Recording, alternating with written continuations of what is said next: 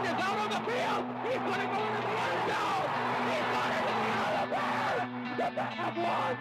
The Bears have won. Up in the air. Caught. Touchdown. Caught by Westbrook for a touchdown. Handed off to Johnson. Boise State has won the Tostitos Fiesta Bowl. He's at the 41. Man has a shot at the 20. Cuts back. And that's Reggie Bush being Reggie Bush. And welcome to the HFB podcast, week 6. We're not halfway, because obviously, what are there, 15 weeks? 15 weeks in the season? Yeah. So we're not halfway, but man, it's going by way too quick. Yeah, we just passed the 1/3 mark for most teams, 4 or 5 games. Yeah. So you're reaching some of these games. Some of these teams will be 50% done with their season after this week, like UCLA and Stanford and Washington. Right. All played 6 games. And week 6 looks to me in the Pac-12 like a week that may not be as tasty as far as like national matchups of folks wanting to just watch. But as far as betting goes, probably one of my more favorite weeks so far as handicapping the Pac-12. Yeah, I don't know if the national media – I don't know if anybody wants to ever watch Pac-12 games. But, definitely not this week, because they're all a bunch of snoozers. Yeah, there's a couple games that I've already got some action on, but we'll get more into that. But you know, it would appear if you look at lines that you've got 2 games that are, one possession feel, and then 2 games that could be absolute bloodbaths. Right. So I guess we'll have to wait and see. Right. Arizona, Colorado. There's no game this week on Friday. So everything is going to be Saturday action. You have one afternoon game, which is Arizona at Colorado. And then you start working towards the evening with the Oregon State at the Rose Bowl playing UCLA, and then Washington heading down to the Farm to play the Cardinal. Arizona and Colorado, that's one of our favorite plays starting off the Pac-12 week 6. Yeah, I don't know that I like it as much today as I did on Monday when I bet it. I mean, the line opened at 3. Obviously, the news of the injury to Khalil Tate, J.J. Taylor, not playing last week. Yeah. Status is uncertain for this game. I haven't seen any updates, either that he's in. Either one of them are in or out. But line was 3, and I jumped on it early. It's moved to 4.5 where it currently sits now. So obviously, there's a couple things. Either there's some other people that are smart that are doing this that think that Tate's not out and wanted to jump on a line that I thought was a little bit short. Because obviously, if there becomes an official announcement, I think that I think that thing gets above a touchdown personally. Real quick, but, yeah. And if it doesn't, I think that's where the line was made to begin with. So, you still got a decent number, but I would expect buyback on Arizona at 4.5, pending the outcome or an announcement from Arizona. So, it's believe it or not, not that anyone's really out in the South, because I think everyone in the South at this point, has a Pac-12 victory, I think. But Arizona coming off that interesting game against UCLA, Colorado off of a bye after a win down in Tempe. The total on this thing sits at 62.5. And obviously, if Tate's playing, with some of the issues that Colorado has defensively, and I still think Arizona has some warts, although they've looked better the last couple games, I could see a shootout. So, sometimes this short number doesn't matter in games like that. But it should be an interesting game. Earlier kick, I should say, at 2:30. up there in good old Boulder. Yeah, I think the two storylines for me on this game are when you look at Arizona, it's all about if Khalil Tate and J.J. Taylor play. There still has been no announcement, but of course it was a surprise to many when you turn on that UCLA game, Arizona UCLA game last week, and Arizona coming off of a bye, and all of a sudden Khalil Tate's not even in pads; he's in street clothes, as was J.J. Taylor. So to me, this line is, this is one of those, and we've talked about this a couple different times on how many points do you truly value one player, right? And of course, the quarterback position is the most important on the football field. So how many points do you give a Khalil Tate? Honest to God, watching that backup, I don't know how Arizona won with him. he does not impress me at the slightest. So to me, it's a significant difference between having Khalil Tate back there and Gunner, or whatever his name is, the backup. On the Colorado side, to me, there isn't, especially in the Pac-12, and really I feel like they would be in the top 10 in the country. Colorado would be, as far as top 10 Jekyll and Hyde teams.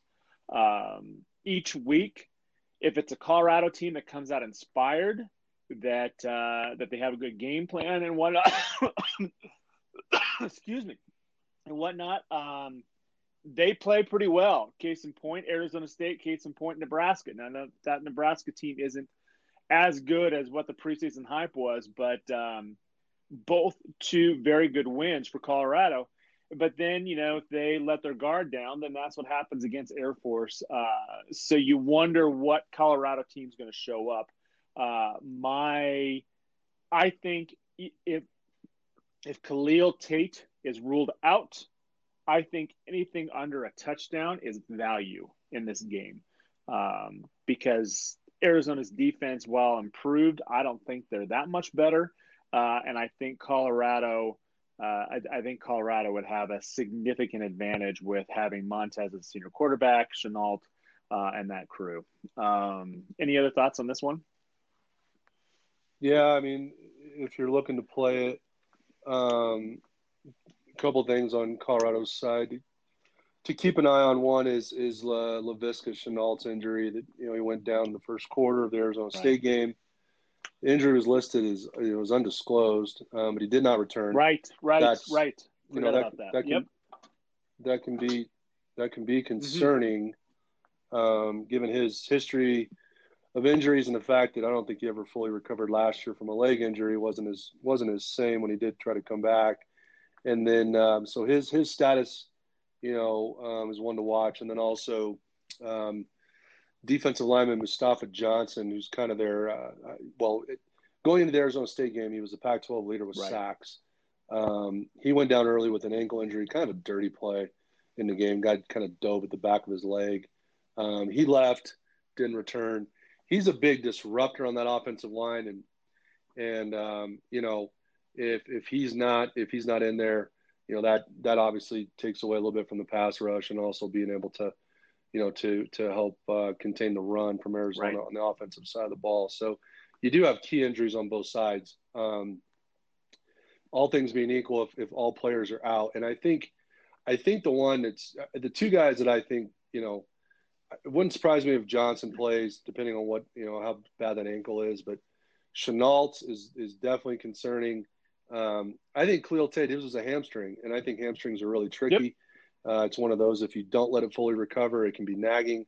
I don't think someone's going to want to put him in position, given what happened last year with that early injury. Because we saw him last year, and he was not the same.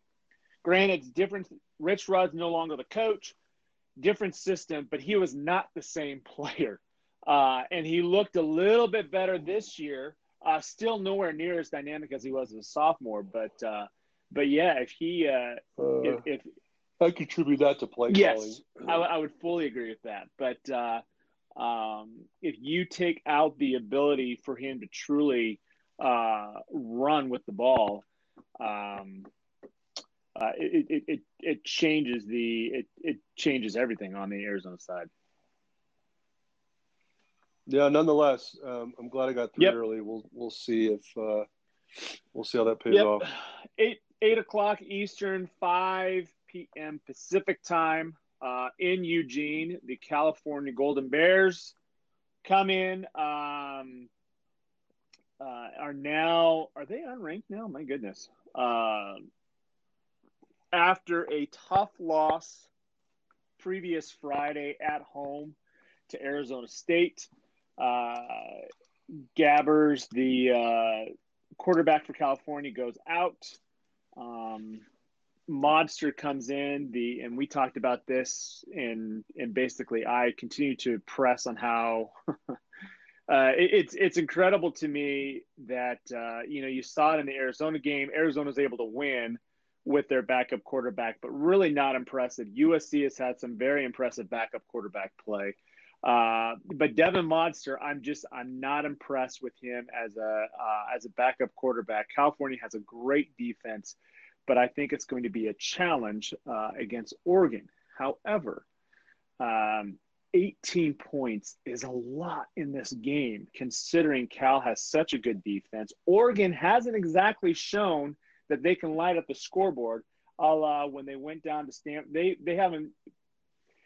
They beat Nevada. They beat some poor teams by a lot of points, but in some of the true Power 5 competitions, they haven't exactly lit up the scoreboard yet.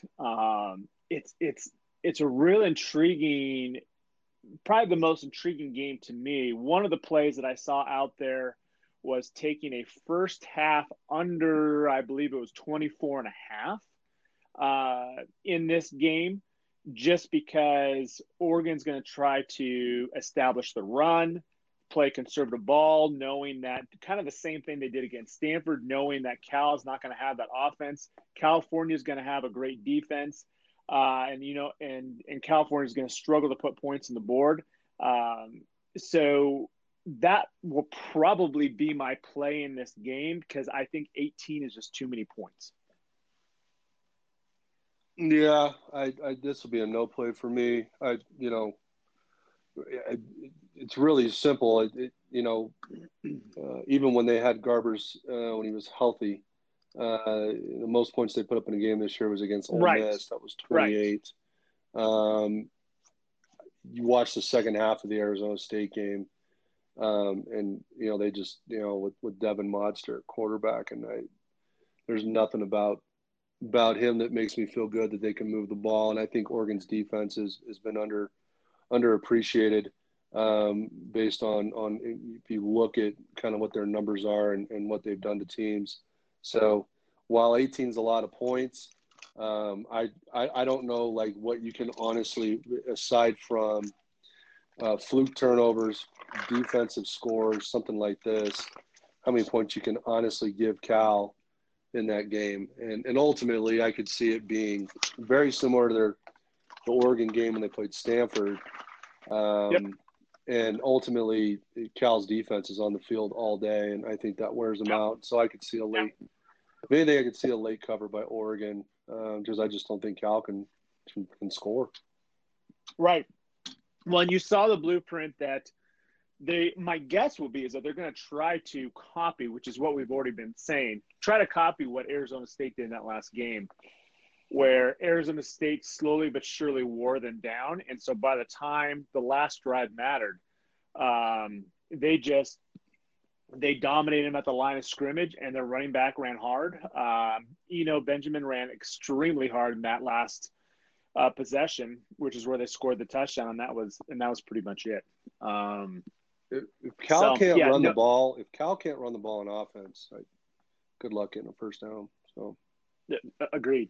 The next game, which is probably by far the least attractive of all games, as far as if you're just wanting to watch football, but the most attractive if you want to bet it. Oregon State heading to the Rose Bowl, UCLA. The line is right now UCLA -6.5. with a Dorian Thompson-Robinson, unknown if he's going to be playing, the UCLA sophomore quarterback. You and I both hinted in our last podcast that we like this game a lot in regard to Oregon State. I have already come out and said that Oregon State, this is my favorite play of the weekend. What do you think? I don't know. You need to let me know what book you're getting 6.5 at right now, because I need to go open an account and light that one up. I'm seeing 6. I bet it at 6.5. Right in the middle of our podcast on Monday, I saw 7. I wish I'd have gotten it, but literally, I logged back in, it was already gone. But at 6.5, I mean, you hit the nail on the head. You've got turnover, or you got injury concerns with UCLA's quarterback. And ultimately, you've got a really porous UCLA defense that quite frankly, I think Oregon State can move the ball on. So I just think that outside of playing Cal Poly School for the Blind and the Deaf, I don't think that UCLA should be giving points to anybody on their schedule. So, I'll happily take the 6.5. I'd even take the 6 now. And take those with the Beavers and wait to see, if something comes out from an injury standpoint, and then obviously watch if he's out, watch what UCLA does offensively, and maybe have another opportunity live. But I fully expect Oregon State to move the ball. So they've moved the ball on superior teams. They did it last week against Stanford, which is maybe not a defense up to Stanford expectations, but still I think better than what UCLA is going to put out on the field. They moved the ball against Oklahoma State early in the year. Mm-hmm. So I have no doubt that, in a stadium that's going to have probably 20,000 people in it at most, it's going to feel like a scrimmage. So I'll take the Beavers. Take them with the points, and I tell you what, if they find a way to win the game, that's going to hurt Chip Kelly for sure. I think Oregon State wins this game. I don't understand this line at all. I don't think, one, you and I have both said in the past that out of all the home field advantages, the Rose Bowl would be probably picked last as far as a true advantage to UCLA. And especially now where there's going to be just a sparse crowd there for two of the bottom teams in the Pac-12. This honestly, to me, feels like this should be a UCLA minus 2.5. And that's even with Dorian Thompson-Robinson playing. It should be a 2.5, and if these two teams are on a neutral field, a pick'em. Because I don't think that there is that much difference between the two. I don't know if the bookmakers have a little more faith in Chip. I don't know if it's because of that comeback win against WSU that they were placed higher in the power rankings because of that, which affected the line. I don't understand the line because you and I both think that Oregon State's gonna be able to move the ball all game on UCLA, and I don't see UCLA being efficient enough to be able to match that same productivity when they're on offense.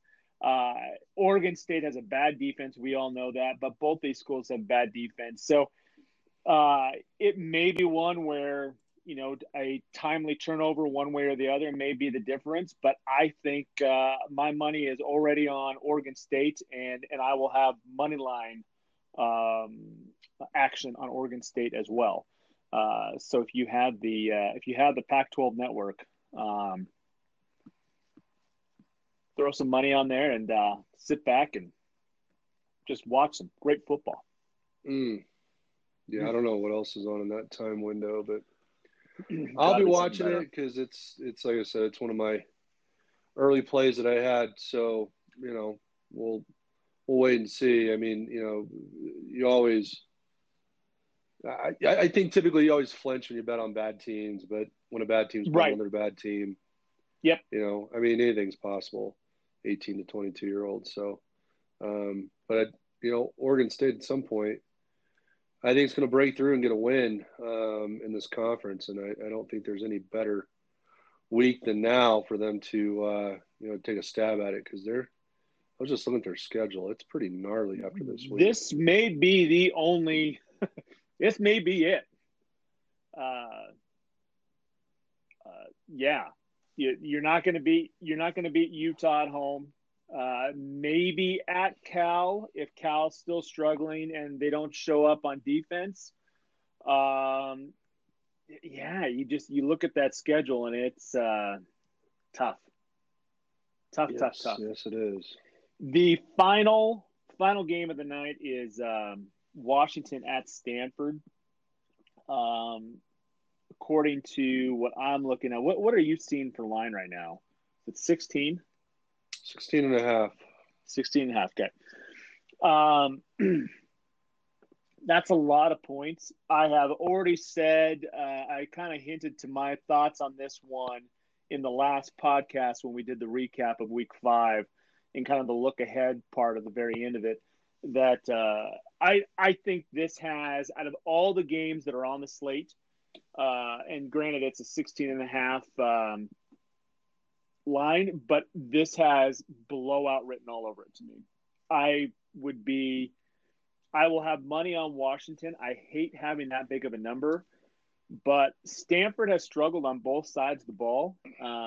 You saw them; they were in a bad spot against UCF as far as scheduling wise, and they got hammered pretty hard. Stanford wasn't able to do much of anything against Oregon, and I think Oregon played quite conservative when they played Stanford. I think Washington truly has the potential to win this game by at least 24 points, because I think there's that much of a difference between Washington and Stanford right now. This Stanford team just does not have the talent that it's had over the last 10 years, and I think this is going to be the start where teams are going to start taking advantage of it. I'm shocked, to be honest. I'm still shocked that Oregon wasn't able to do more against that Stanford defense because they just don't have the athletes like they used to have. So I'm going to put money on Washington. I don't know how I'm going to play it, if I'm going to try to look for something first half or try to get. I mean, I hate that 16 and a half number is kind of in a weird dead man's area, but I will have money on that alone, just because I think it's because I don't think it'll be in play by the end of the game. Yeah, probably no KJ Costello for Stanford either. Right. You know, and they got a nice win up in Corvallis. A game that I think in a lot of ways they tried to give away. A lot of Oregon State back in it, yep. But there was some misleading stuff in that box score too. They were severely outgained. They gave up over 500 yards of offense to the Beavers in that game. They just got fortunate. I feel like with a few plays and some calls that happened, and then they were abnormally efficient on third down and kept some drives going against what I know is not a very good Oregon State defense. So right, I guess for me it's a stay away because I just don't like to bet big favorites, even though I know there's a mismatch on basically probably every position in this game. I guess there's part of me that probably hesitates because of the fact that I guess David Shaw has earned my respect over the years, and you sometimes expect. I mean, if they covered this and played it to within a score, would I be shocked? I would not be, because I think David Shaw's proven it over the years. I think it's going to take a lot of shit bouncing Stanford's way for that to happen. But I get the take on Washington. You got two conference teams in a conference game, and they're on the road, and you never know. Right. I think a lot of, conversely, I think that game, I think Washington, to go and win on the road, someone else's house, and to really just kind of put your foot on their throat, you have to avoid mistakes. You got to take advantage of scoring opportunities and stuff like that. And, you just, I don't know. I mean, I might play it live if I see an angle that presents itself, but it's totally sitting in no man's land. There's no way it's coming back under two touchdowns. No. There's probably a better chance it exceeds 17. Right. Prior to kickoff, because that's a late kick, and that's yep. Those lines are so volatile. on Saturday night because people are It's chasing. on ESPN, so there'll be a lot of action just because there's nothing else on. That happens every week on those late games. So there will be movement in the line. So yeah, like Washington now, I guess jump on it because I think it only goes one way. But and of course, the only other thing that would have concerned me a little bit about this game is if Washington this season, now that as each week goes on, you start to see kind of how the season's truly unfolding. And for the North, everything is aimed towards the mega matchup of Washington versus Oregon, which will be in Seattle. That's still 2 weeks away, so you're not really at a look-ahead position of possibly a letdown. Stanford is a team that's given Washington fits in the past. So it's definitely one of those teams that if you're a team that plays each other in the North like Washington, it's on both sides it's an important game. But I don't think I think my other issue is I think the narrative of like that Washington is this and that again. I'm not sold on it. I don't think that they're the status quo Washington that people have kind of just come to know the last couple of years. After the loss to Cal, I haven't been overly impressed with either win. In a lot of ways, that game the game with USC last week was very much an even game with some untimely turnovers from SC. Yep. Washington takes advantage of so many opportunities. I mean, that a defensive score, special team score. I mean, the game with BYU, yes, they won the game going away. It was a 2-score game going to halftime, and then you end up with a punt return and some other things that happen. I just haven't seen the domination. I think Jacob Eason's pretty good. I think he's an upgrade from where Browning was, although people shit on Browning, and all he did was take him to the college football playoff. So I'd love to shit on quarterbacks to take my school to the playoff. But I guess for me, like they don't have. I mean, I know the Ahmed kid, the running back's really good, and I think that they're getting. I think they have some guys that are getting more experience and are only going to be better. So I think they're trending in the right direction. I just that's what causes me to hesitate because there's still some unknowns there. I mean, I know Stanford's shit, and there's no way I'd put money on Stanford. It's right. It would be Washington or look away, but I think, and I know that game's going to be in Seattle, but right now, if you were to ask me, I think that Oregon's a better football team than what they are now. We'll see when they actually play it on the field, but I do think that Oregon's got a few more playmakers. I do think they're a little bit better at quarterback, although I don't think Herbert's going to be a franchise-saving NFL guy by any stretch. I think he's closer to Joey Harrington than anything else. But at some point, man, that dude's going to have to get up and air it out and win a game for him. And I'm not sure the DNA lies there for him, but we'll save that talk for another week. But right. I'm in no rush to lay that many points. So that's all.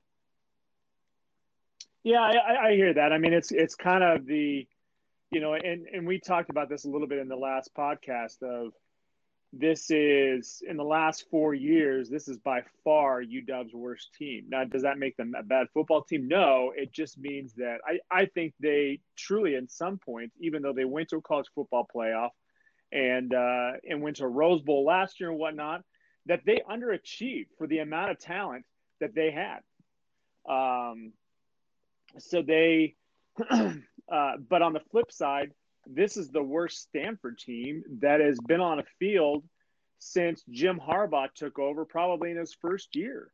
And some of it is that, you have to, the system that Stanford runs, they found a way to, I think, one of the things that you see in college football, I mean, it's this in college sports in general, that you are not going to be able to, the system that UW runs, or USC or those types of guys, Stanford's not going to be able to compete with USC recruiting. So Stanford did a great job of changing who they valued and changing their system to a way that fit the guys that they could get, the guys that could also come into school, things like that. But it required really special talents at quarterback position, special talents at bigger players, but just unique abilities. But when it's all said and done, they just don't have that. So now they're just kind of slow and average at every single position, and quarterback has been a struggle this year, even though KJ Costello, I think, is a good quarterback, but they don't have the playmakers to help them out. And their run game, because their offensive line hasn't been good for really the last couple years, their run game has struggled. And so it's just a Stanford team that is just not what we're used to seeing. So anyways, it'll be interesting to watch. I again, just kind of echoing what we've already said, that this is definitely one of those games that you don't put money on Stanford, and it's kind of, maybe if you have the opportunity to play UW, then and you're not feeling as strong as the way I feel about it, that you maybe wait live. Yeah, that's an angle for sure. So what other, you got any other action before we say goodbye? Yeah, a couple things. We put a play in earlier today, taking Cincinnati Bearcats tomorrow night, hosting Central Florida, catching 4, lines now 3.5.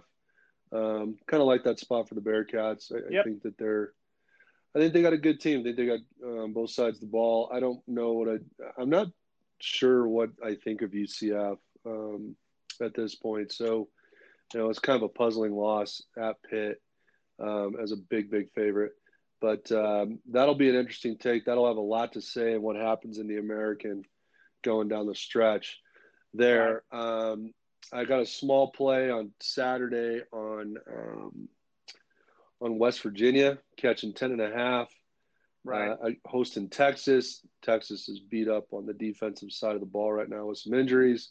They've got Oklahoma on deck next week in what is going to be a really, really big game, obviously. So I just, I'm kind of banking more on a look-over sleepy spot. It's shitty travel to Morgantown. Yep, West Virginia's shown a little bit of life on offense the last couple weeks. I mean, what's surprising, do you know what West Virginia's record is? No. They're 3-1. So God, it feels like that they haven't won a game yet. Yeah, I mean they were so bad in that game at Missouri, a game which I was on Missouri. They just got absolutely just obliterated. Right. And then people, and it's kind of like the nature of how it goes. You just kind of write teams off. Teams off, right, and not understand that teams can improve or get worse as the season goes on. Right. So, so since since that particular game, they went ahead and they defeated NC State, which, not a great ACC team, but they put up 44 points in doing it. And then last week went to Kansas, or 2 weeks ago, because they're off a bye too. That was the other angle on this game.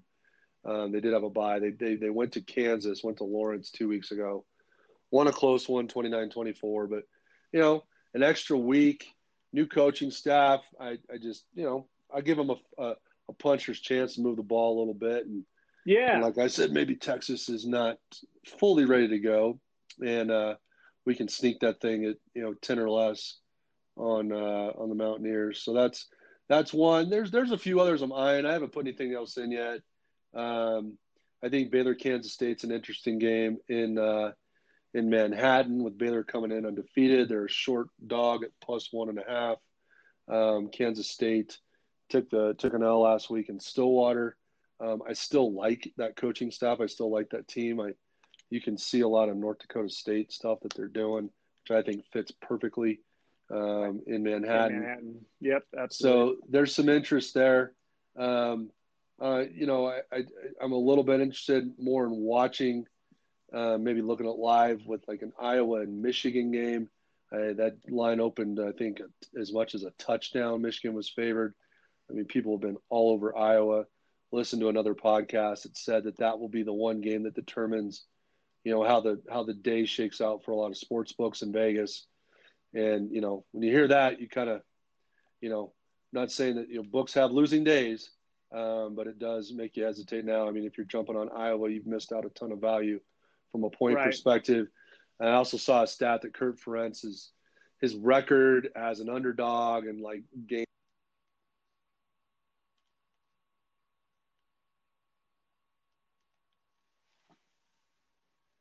Oh shit! I thought I. Yeah. I had a phone call coming in. And then I am curious right now because the numbers actually jumped back up. I'm curious on this Northwestern Nebraska game in Lincoln. God. So the fact that the Huskers are laying 7.5, I don't know, man. I there's two ways to look at what happened in their game in Columbus or against Ohio State. National TV game day, you get absolutely throttled. I think Ohio State's that good. How does Nebraska pick themselves up off the map from that? Because I think that was more of a reality check of just how far away we really are. So I still think Scott Frost is a really good coach. Northwestern, surprisingly, right? They got hammered up in Sparty a couple weeks ago. They come back. They just, for whatever reason, man, they give Wisconsin fits every year, whatever it is. Right. They held Jonathan Taylor in check. I have a lot of questions around Nebraska's offense and them laying now what is equivalent to they need 2 scores. I right now would be more inclined to take a flyer on Northwestern, even though I know the issues that surround them on the offensive side of the ball. But and the is this where's that game Lincoln. At? So back-to-back road games for Northwestern. Never liked that spot. On the flip side, though, is with all the hype and that kind of stuff that was around, it's an interesting spot for both teams because of the amount of hype that was around that game day, and then just getting your absolute ass kicked by Ohio State. How does Nebraska respond to that? Because Northwestern played very strong against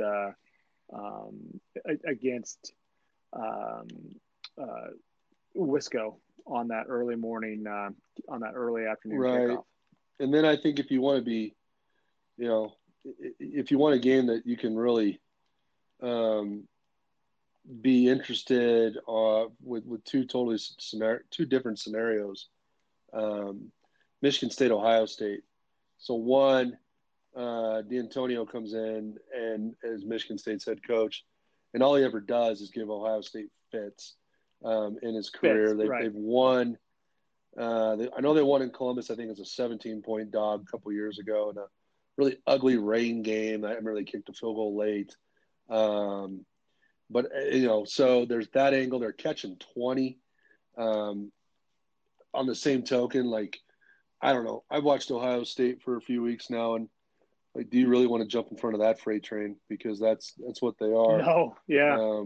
I think my sleeper pick right now, if you weren't going to give the Heisman Trophy to Tua, I think Justin Fields has got a great shot, and I think he's got some opportunities in some games coming up, specifically Wisconsin, and then when they play Michigan at the end of the year to continue doing what he has done statistically. And if Ohio State runs the table, I think, a lot of it, his success, he'll be right there. I think he'll be one of the guys sitting in New York, on that final Saturday of the season. Cause, he's just been nothing short of stellar. And he hasn't even played.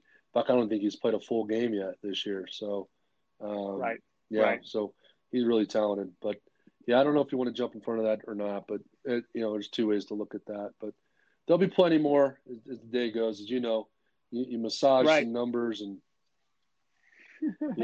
things happen. All of a sudden everything starts looking really I think, good. The last thing I'll just say is tell me that Auburn-Florida game, Auburn's giving 3 to the Gators in the swamp.